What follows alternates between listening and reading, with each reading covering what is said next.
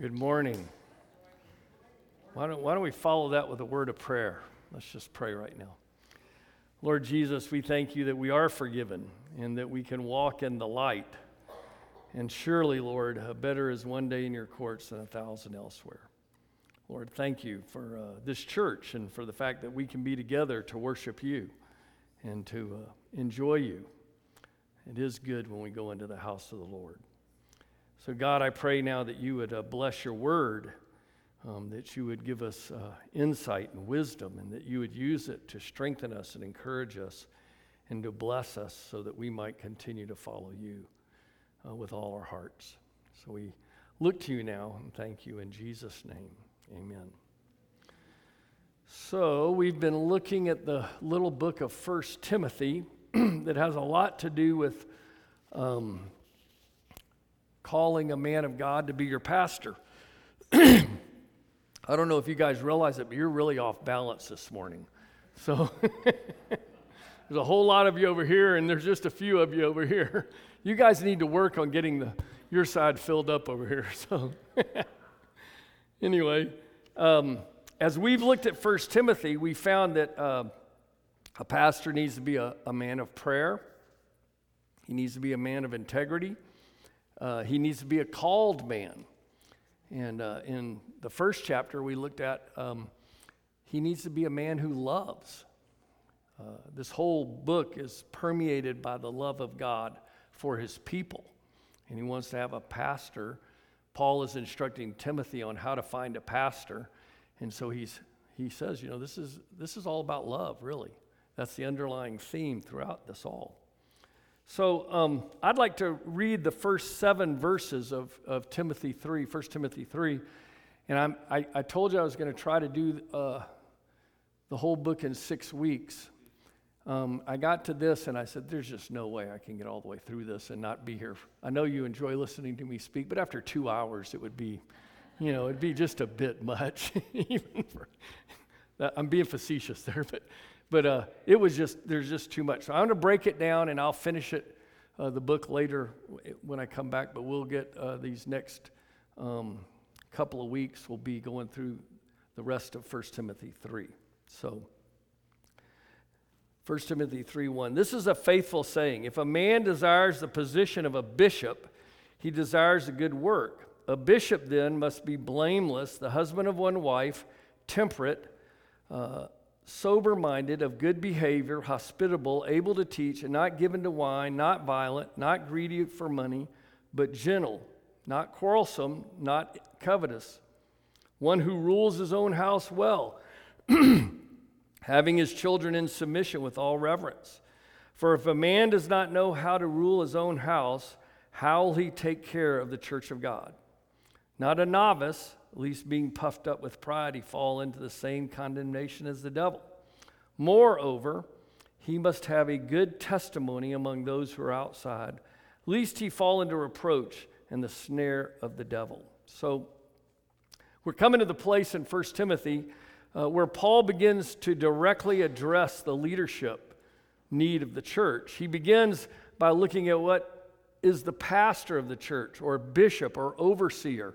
That word is interchangeable. In some of your translations, it will say pastor. Some of them it will say overseer. But it's basically the same word for the same 3 positions. His intent is to give Timothy an understanding of the kind of man that should be in leadership of the church so that he can look for such men and begin to put them in the place of leadership in that church. Now, we're in the church of Ephesus. Ephesus is a town that's in what is now modern-day Turkey. And it was a thriving center of commerce, and it's a big town, big city. At one point later, and I think Timothy was still the pastor of this church. He ended up being the pastor. That church ran 20,000. It grew in the very beginnings of the church. It was really something. Now, in this passage through verse 13, the majority of the words used to describe the leadership of the church are in the masculine gender. So he's talking about finding a man, and I'll hit on this a little bit later, but this is part of the role of the men in the church. It's noble. and a good thing to desire to be a leader in the church of God. When I first became a Christian, I was 23, and it seemed like everybody that I listened to was talking about how great it was to serve God. It was the greatest thing you could do. And over the years, the next couple of years, I heard that theme repeatedly. And after I'd been a Christian about 3 years, I went with a group called Operation Mobilization. And we would have these once a quarter type huge meetings, and they would invite speakers in. I heard all kinds of great speakers there, but it seemed like all of them majored on this theme of how great it is to serve God. What a wonderful thing it is to be called into ministry. And out of that, I felt called, not just from that, but there was a series of things that happened, but that solidified my call to be a pastor. I thought that was the greatest thing I could do with my life, is to serve God in that way, initially of being a preacher and then later a pastor. I don't hear that much anymore. I don't know about you, but I don't hear that from our teachers and our pastors, lead speakers today. And I've wondered why that is. I think maybe it might be because so many men have fallen in the ministry over the years, and it's become sort of an embarrassment to the church. Maybe it's been the increasing secularization of our society that has slowed preachers and speakers up from saying how great it is to serve God. Maybe it's the constant drum of our secular media and the scream of Hollywood that says there are more exciting things to do than serve God. Whatever it is, there's a belief in our society that serving God and being a pastor is a waste of time and is only for those who cannot do anything else. I do not think Paul would agree with that at all. And after 27 years of being a pastor, and after being in the ministry for 40 years, I could not agree with that call at all. It's wonderful to serve God. And I would like to encourage you, as you look for a man to be your pastor, you find somebody who's excited about serving God and being in the ministry. It's a wonderful calling. It's difficult, particularly in our day and time. It's very difficult. What other profession would give you the chance to lead people into an eternal relationship with God? I don't think there's any other profession where that's your primary focus. I mean, we should all be doing that. Don't misunderstand me. But as a pastor, you had that wonderful opportunity to speak to people about their relationship with Christ. What other profession would give you a chance to be involved firsthand in the saving of an entire culture? Our culture needs saving. Holy mackerel, we're in a heap of hurt. And I believe it's going to take some godly wisdom and leadership to bring us back to where we need to be. What other profession would give you the opportunity to get involved with people and see how you can help them to make life-changing decisions and to see them grow and mature and become people of God with a purpose and a hope? In the ministry, you have that opportunity. And you, again, this applies to all of us because we should all be involved in ministry one way or the other. And we should all be helping people see their call and their purpose, their God-given purpose. Being a pastor and being in God's army has given me a chance to do all of that and more. It's been challenging, and it has been discouraging at times, and has been hard at times. But is that not true of all jobs? I'm a landlord too. People used to ask me, how do you be a landlord? You got to put up with weird people all the time. So my reply to that has been, do you work? You have a job? Is everybody in your office easy to get along with?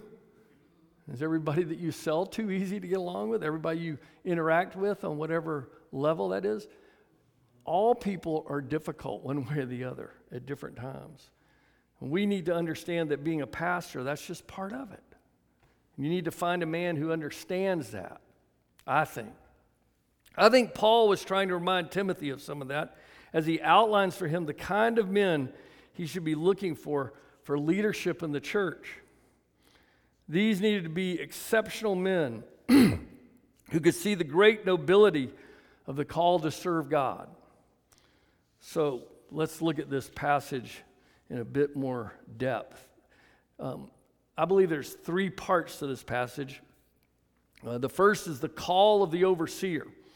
I believe that one of the ways God works is to put a desire into our hearts. So look at that first verse with me. If you can pop that back up there.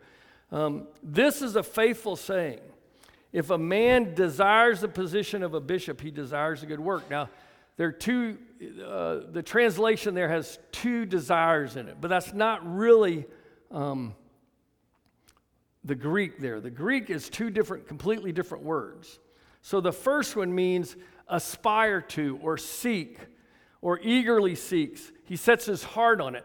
In other words, a person who desires to be a pastor has set their heart on it. He's going after it with all his inward character and inward being. But then that second desire, there it says, if a man desires the position of a bishop, he desires a good work. That second desire is an outward desire that is like a strong passion. It's sort of overwhelming. It refers to an inward desire taken into an outward motivation, if you would. He has outward desire that is driven by an inward motivation. I believe that alludes to the preparation that a man ought to make or take for full-time ministry. He needs to be a man who is willing to do what needs to be done both outwardly and inwardly. In other words, he needs to be a student of the Word of God and be able to handle the Word of God properly. But he also has to have that inward motivation of love and care and concern for his flock. Those two things have to go hand in hand. Study of the Word and mastery of his inward character qualities truly prepare him for ministry. The second thing to recognize here is that the word Paul uses for bishop, I alluded to this earlier, but in this translation, I'm reading from the New King James, it uses the word bishop. In some of your translations, it uses overseer or elder, and is used interchangeably throughout the New Testament with these two words and the word pastor. So we're talking about a pastor here. We're not talking about a hierarchical position of a bishop. We're talking about a pastor. So we'll use those interchangeably as I go through this. The Greek word, you should be familiar with this, is presbytos, I believe is the way you pronounce it. That's where you get the word Presbyterian from, or presbytery from. It means an elder or an old man. I wouldn't suggest calling an old man, but he's an elder. He's someone who is wise, if you would. He's grown in spiritual wisdom. That person is mature with spiritual wisdom and experience. Pastor means shepherd or one who cares for the flock. Each time the word is translated in the New Testament into one of these words, it has a different connotation for the job. So I just like to take a moment and look at several passages that give you an idea of what the job entails. And I think we lose our perspective on this in our culture. Let me just take a little sidelight here. I always wondered why big church pastors were big church pastors. Why is that? Most of them, they're decent preachers. I wouldn't say they're great preachers. There's some of them that are outstanding preachers. Most of them were great organizers. They were administrators.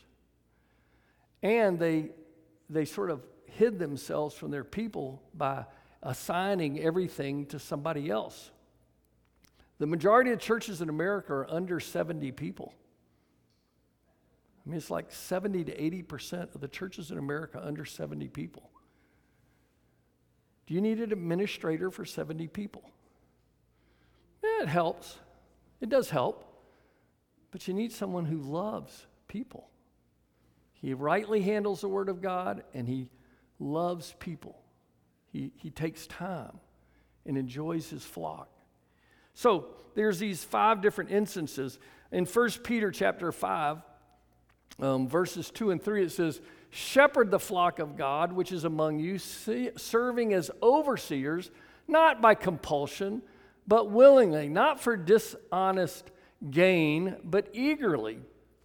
Verse 3, nor as being lords over those entrusted to you, but being examples of the flock. So look, the shepherd is to look after the needs of the flock like a shepherd. That is, he's to feed and water them. Now, I don't know if you know a whole lot about sheep. I used to raise alpacas. Alpacas are very similar to sheep in that they're both stupid. Okay? And it's interesting to me that God calls us sheep. Okay? Me too. He calls us sheep.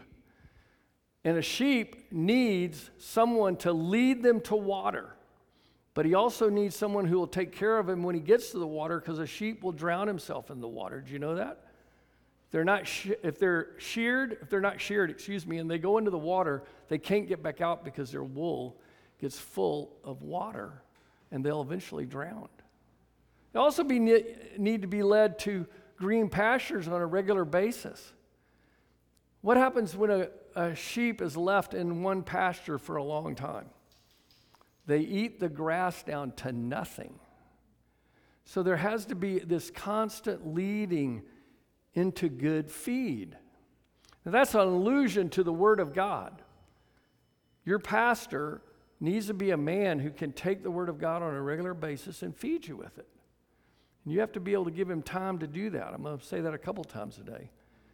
He has to have time to prepare so that he can feed you a good meal. Any of you like to cook? Yeah. Okay. Oh, we laughed this morning. Yes, probably a bunch of you like to cook. Can you throw together a really good meal in 5 minutes? No, you generally not. There's a few of you who are wizards out there, but man, when I get ready to cook a meal, it takes me a while, and I'm not a great cook. The second verse is out of James 1:27. James 1:27 says this: pure and undefiled religion before God and the Father is this, to visit orphans and widows in their trouble and to keep oneself unspotted from the world. So part of being a pastor is consoling the hurting, looking after the hurting and the downtrodden, the helpless, helping folks. He can't be doing that all the time because he's got other responsibilities, but that is one of his responsibilities, is to pick up the sheep that are in trouble. Hebrews 13:7, the pastor should be an example of faith. Remember those who rule over you, who have spoken the word of God to you, whose faith follow.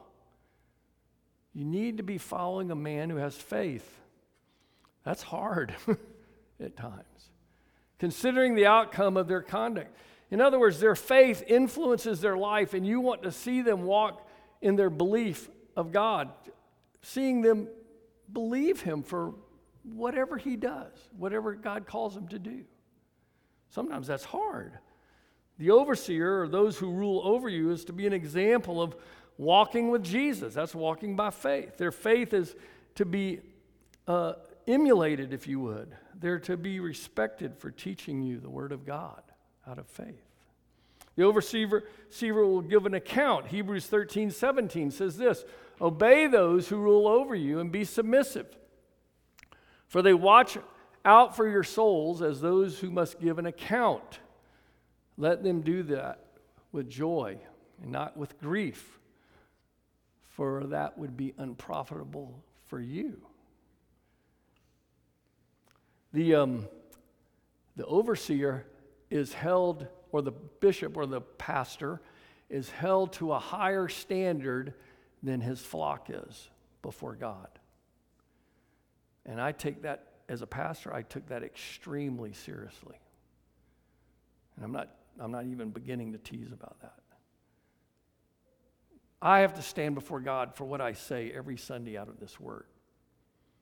I have to stand before God as a pastor for the way I cared for my flock, the way I loved them, the way I disciplined them, the way I stood next to them, the way I consoled them, all that I have to give an account for. So be gracious with them. The American church, by and large, has made this difficult. I don't know if I said this before, but I was a Southern Baptist for 27 years as a pastor. And in the 27 years there are 40,000 Southern Baptist churches across America. They average 7,000 firings a year. Something's wrong. Something's wrong.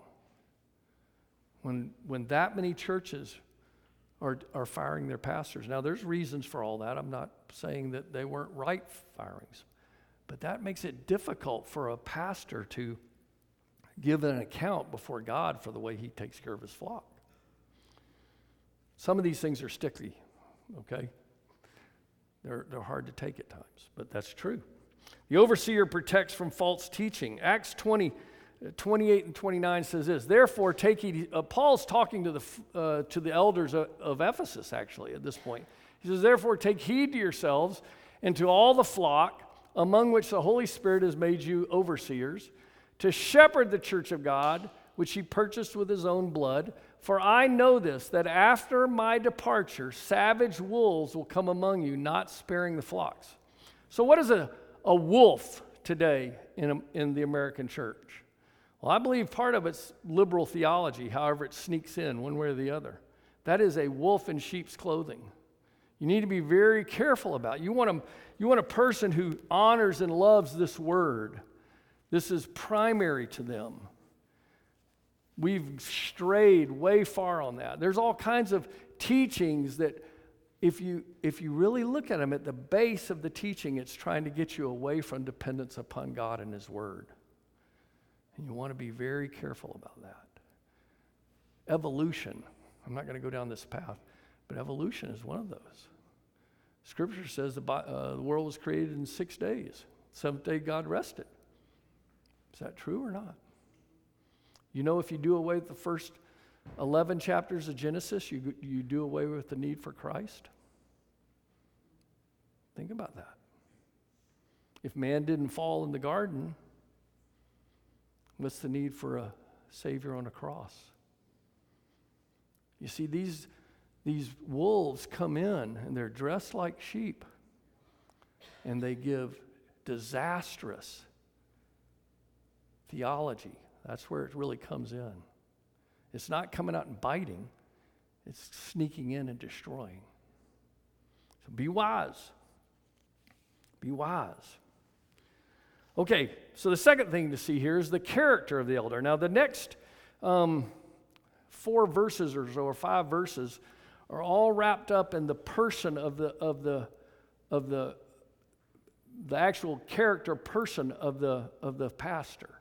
And so you want to sort of camp out here and understand these things. And I'm going to take a bit of time through here. It says, Paul now outlines the character qualities of an elder or pastor. There are 15 qualities given in these next 6 verses. I've divided them into 2 areas, but I'm going to go through each of them pretty quickly. And I'm going to read this so that I don't stop and run off on something. But the first are a list of inner qualities that a pastor must have. The second are the outward qualities that will be visible and will show whether the inward qualities are reality. So what I'll do here is briefly go through each word or phrase and define what this means and then apply it as time allows. Blameless, the first one there, a bishop then must be blameless, literally means not able to be held or nothing to take hold upon. In other words, there's no part where in that man's character where the devil can sit and get everybody in trouble. That is, there must be nothing in his life that Satan or the unbelievers can take hold of to bring attack on the church. No man living is sinless or perfect, but a pastor must live in such a way as to be blameless or above reproach. All the other character qualities in this passage flow from this one. All help to keep the elder blameless. The next one, this is one of those sticky ones. I told you there's going to be sticky things through this book, but this is the next one. He must be the husband of one wife. Again, all the qualifications of this passage are masculine. The officer of elder or overseer is not given to women. There's plenty of ministry for women to do. Consequently, Paul here is saying that a pastor's home life is very important. He is to be an example to the flock. I believe it includes the idea that the pastor must not be divorced and remarried. Now, let me qualify that, okay? I want to qualify. This is where this gets sticky in here. If a man got divorced early in his life, something happened. A lot of guys marry stupid, they make mistakes. And they end up dealing with that at some point. And then they marry later and they have a solid marriage for 20 or 30 years. I don't think that excludes them from being used by the Lord in the church. I'm sorry, but I'm not sorry. I just don't think that excludes them. But you need to see consistency and continuity in that relationship. Otherwise, that part that goes on in the house will eventually erupt in the church. If a man can't govern his home, he's going to have a whole lot of trouble governing the church. You follow me? The church and the home are often almost intertwined. They're not inseparable as such. I also think, it took me a long time to come to this. At my seminary, there were like 22 different views on divorce in the church. So this is my view, and you can take it or leave it. But I also think that Paul is talking to polygamy, because most of the people in that time were from polygamous cultures, and so they had more than one wife. And I'm here to tell you, it would be really difficult to govern a church if you had 4 or 5 wives at home that you had to govern as well. Our modern missionaries deal with that. In Muslim cultures, the law is you can have 4 wives. And so what do they do in the church in a Muslim culture when a man has 4 wives, but he's got to take care of one church? I mean, it's sort of tough. I ministered in a Mormon area. Next time you go down to Utah, notice all the houses with pinarets on the corners. You know what those were for? They put a wife in each minaret. Maybe upstairs now, if they had 8 wives, they put one downstairs. Why did they separate the ladies in the house? And I don't mean to be, I'm not being mean, but I know I have a wonderful wife. She's an awesome lady. But she doesn't always agree with me. I don't understand that really, but she and so we go back and forth. Can you imagine having 4 or 6 or 8 ladies that you had to interact with in your home, and then you have to go down to the church and you have 15, 20, 100, or 200 people that you've got to interact with? You would get burnt out in a hurry. And then in addition to that, the Jewish culture was basically one wife. There were exceptions to that. David had 15 wives. Solomon had enough for every day of the year type of thing, 3 or 4 times. That's a whole nother deal. But mostly they were monogamous, okay? So that's my spiel on that. Take it or leave it. But I think you need to be careful about the home life of the coming pastor. You want to make sure he's a man who can mind his home, because then he'll be able to mind the church. Take care of it. Then it says temperate. The Greek word means wineless, but here it means metaphorically to mean alert or watchful or vigilant or clear-headed. The pastor is to be temperate in all things, or able to keep their heads in all situations. The pastor needs to be able to exercise sober, sensible judgment in all things. I think he needs to be able to do one of these. Now, my mother used to tell me, before you lose your temper, count. And then think. That's what he's talking about there.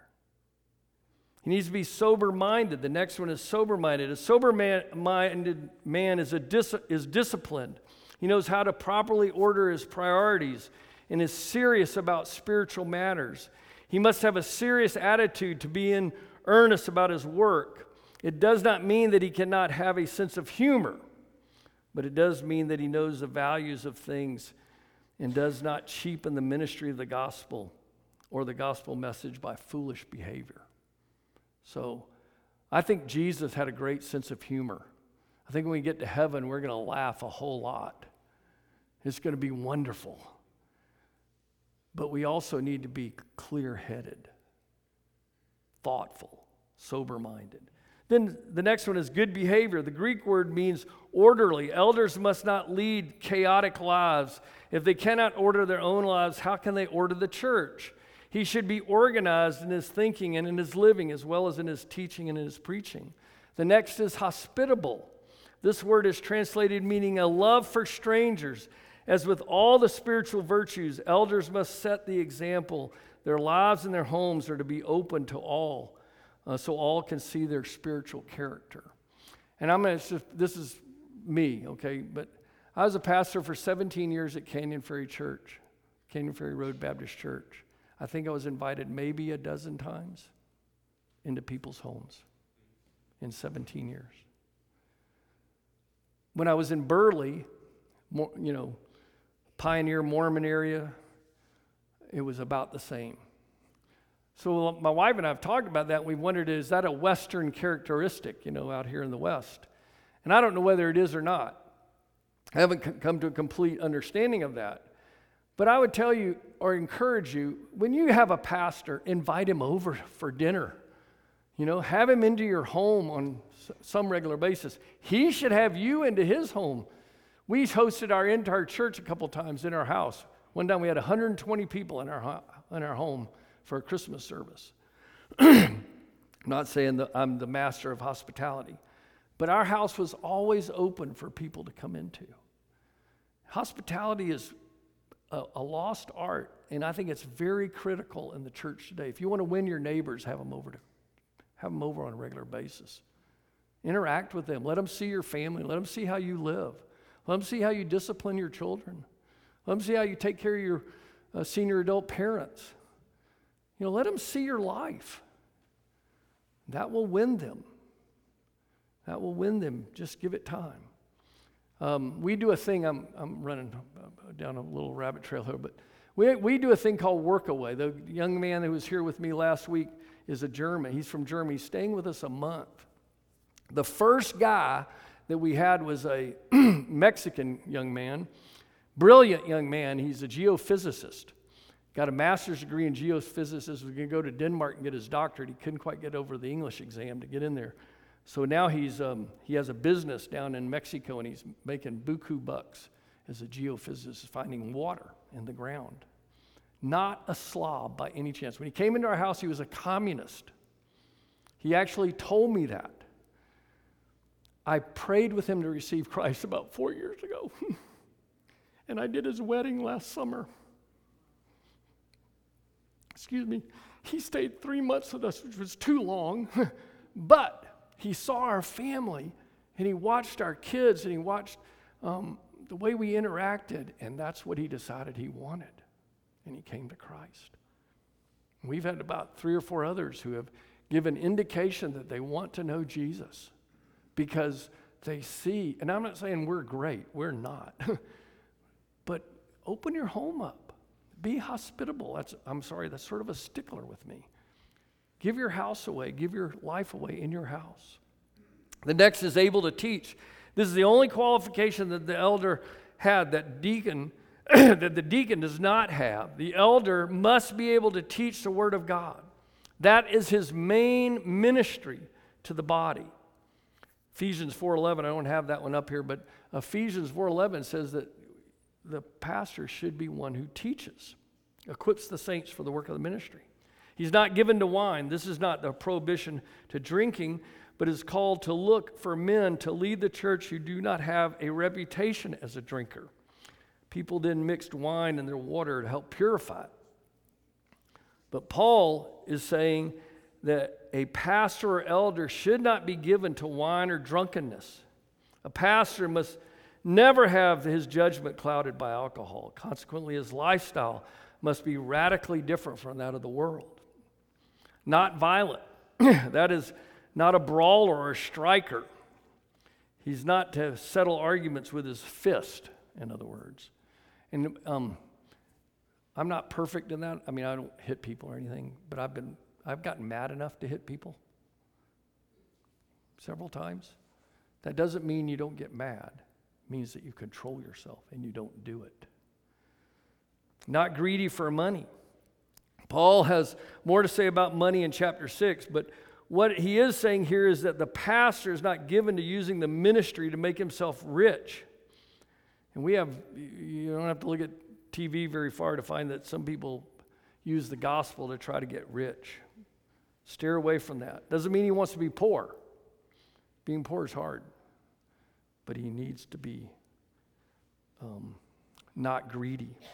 Gentle, that is considerate, gracious, quick to pardon failure, and one that does not hold a grudge.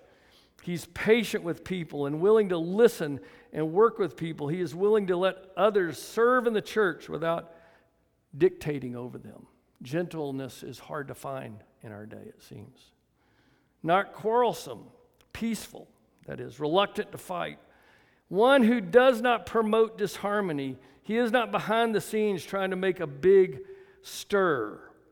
There are men, unfortunately, who work the gossip line. Did you know that gossip is the worst sin in my estimation? I'll just say this. Gossip is the worst sin, I think, in the church today. It's the most destructive. And some pastors can be given to that. You do not want a man who works behind the scenes to get somebody riled up in this group or that group. I had a man in my church who was, he worked for the railroad over here, and he was an engineer. Replaced rails, but he also was the union leader. And so every 4 or 5 years when the union contract came up, his job, he was actually taught by the union to cause disharmony amongst the men so that they would take after the manager so he would succumb to their desires for whatever they wanted, raises and benefits and all that. He turned that in on the church one time and almost destroyed us. Finally had to leave the church.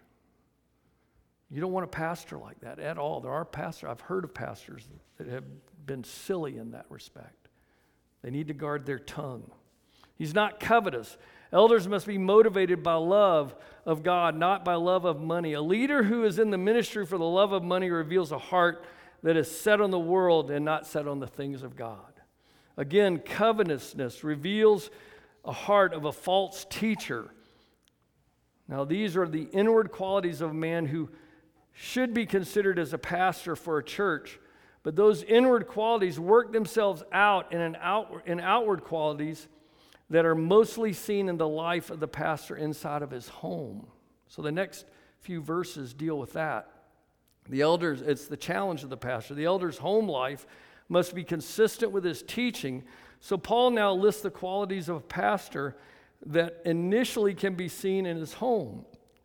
Verse 4 says, one who rules his own house well, having his children in submission with all reverence. He must be one who rules his house well. That is, everything connected with his house. Issues of divorce should not be related to this matter. Divorce shows weakness of spiritual leadership in the home. Rather, there should be oneness displayed in the home, first between the bishop and his wife, and then between the bishop and his children. His children are to be under submission. And that's not harsh submission, but it's gentle, loving, gracious submission. The guy who really influenced me to be a man of God, if you would, it was the gentlest man I've ever seen with his children. And they all love the Lord today. He was so amazing. I've never been able to be that gentle. Anyway. That is, his children ought not to be in rebellion. They ought to be under the submission of the lordship of Christ. If the pastor is not totally concerned about the eternal salvation of his children, how can he be concerned about the salvation of his church? For Christians, the church and the home are one. That's one reason I think hospitality is so important. I hope you'd be willing to have people look at your life and see Christ enthroned in your life. If a man's children cannot love and respect him, then how can the church love and respect him? The home is the most intimate place in our lives, and it tells us the most revealing things about our lives. So the home should be a major barometer for the choice of a man to be pastor or a group of elders to be chosen. Paul qualifies this in verse 5. He says, "For if a man does not know how to rule his own house, how will he take care of the church of God?" So important, and it's so closely tied together. And then I believe the challenge of the pastor is to live by the cross. I believe this is the key, really, to the whole thing. The cross says that you die to self and you live for others. Jesus was willing to die in order so that we might live. The cross is key. He says not to pick a novice or an immature believer. Verse 6 says, "Not a novice, lest being puffed up with pride, he fall into the same condemnation as the devil. Moreover, he must have a good testimony among those who are outside, lest he fall into reproach and the snare of the devil." We walk with God by applying the cross to our lives and living in light of the cross. We crucify the flesh with its affections and lust.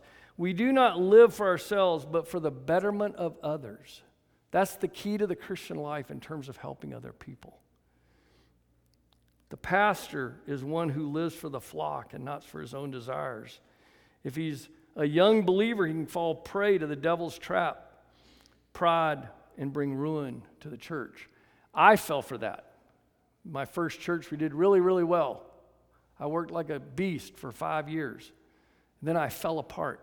I went into a huge burnout, and we had mega problems in our church. So you need to be able to order your life properly and then take it easy and see what God does. And finally, verse 7 says, moreover, again, he must have a good testimony among those who are on the outside. We started with blameless.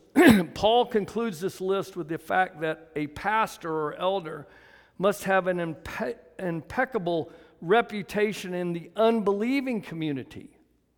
Even though people may disagree with him, they see his moral and theological stands. They may not like him, but they like him. That is so important. You ought to go when you're looking for a pastor, you should go and ask for recommendations from people outside the church. How does a guy do business? How does he treat other people? How is he respected in the community that he lives in? Years ago, this sounds really crazy, but I was just starting in real estate. I do real estate on the side. And I had a pastor from Big Sky tell me that he could put together a lot of investors so that we could buy Great Divide. We were going to buy this is like 10 or 15 years ago. Kevin had it up for sale, and we were going to buy Great Divide. And we got down to the end of the deal, and the guy said, he told me one day on the phone, he says, "Well, thanks for getting us a deal. I'll see you later," pretty much.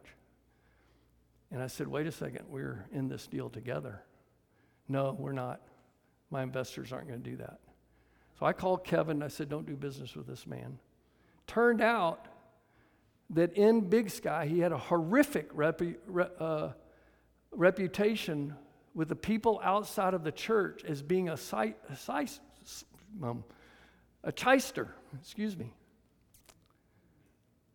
He was not a good pastor, and I trusted him. And he was not a good representative of Christ in that community. There are people like that, and that's just happened to me personally. You got to be careful. I hear about pastors pretty regularly that are doing questionable things outside of the church. They should have a sterling reputation outside the church because that's where they win people to Jesus. It's more important than what they make or do. Let me give you a good one. You probably all know this man. I had somebody come up to me who was not a believer, And we started talking. I said, do you know a man named Lowell Bartlett? And he goes, yeah, I know Lowell. And he says, boy, he's a fine man. Boy, he started, Farmer in the Dell for all those people that need that. And he goes and visits people in the nursing homes on a regular basis, still does that. The guy's in his 80s, and he still does that. And I said, man, this is a man of God. I've gotten to work with him a couple times on different things. That is a man of God. And he has a sterling reputation in the community. And he's an elder.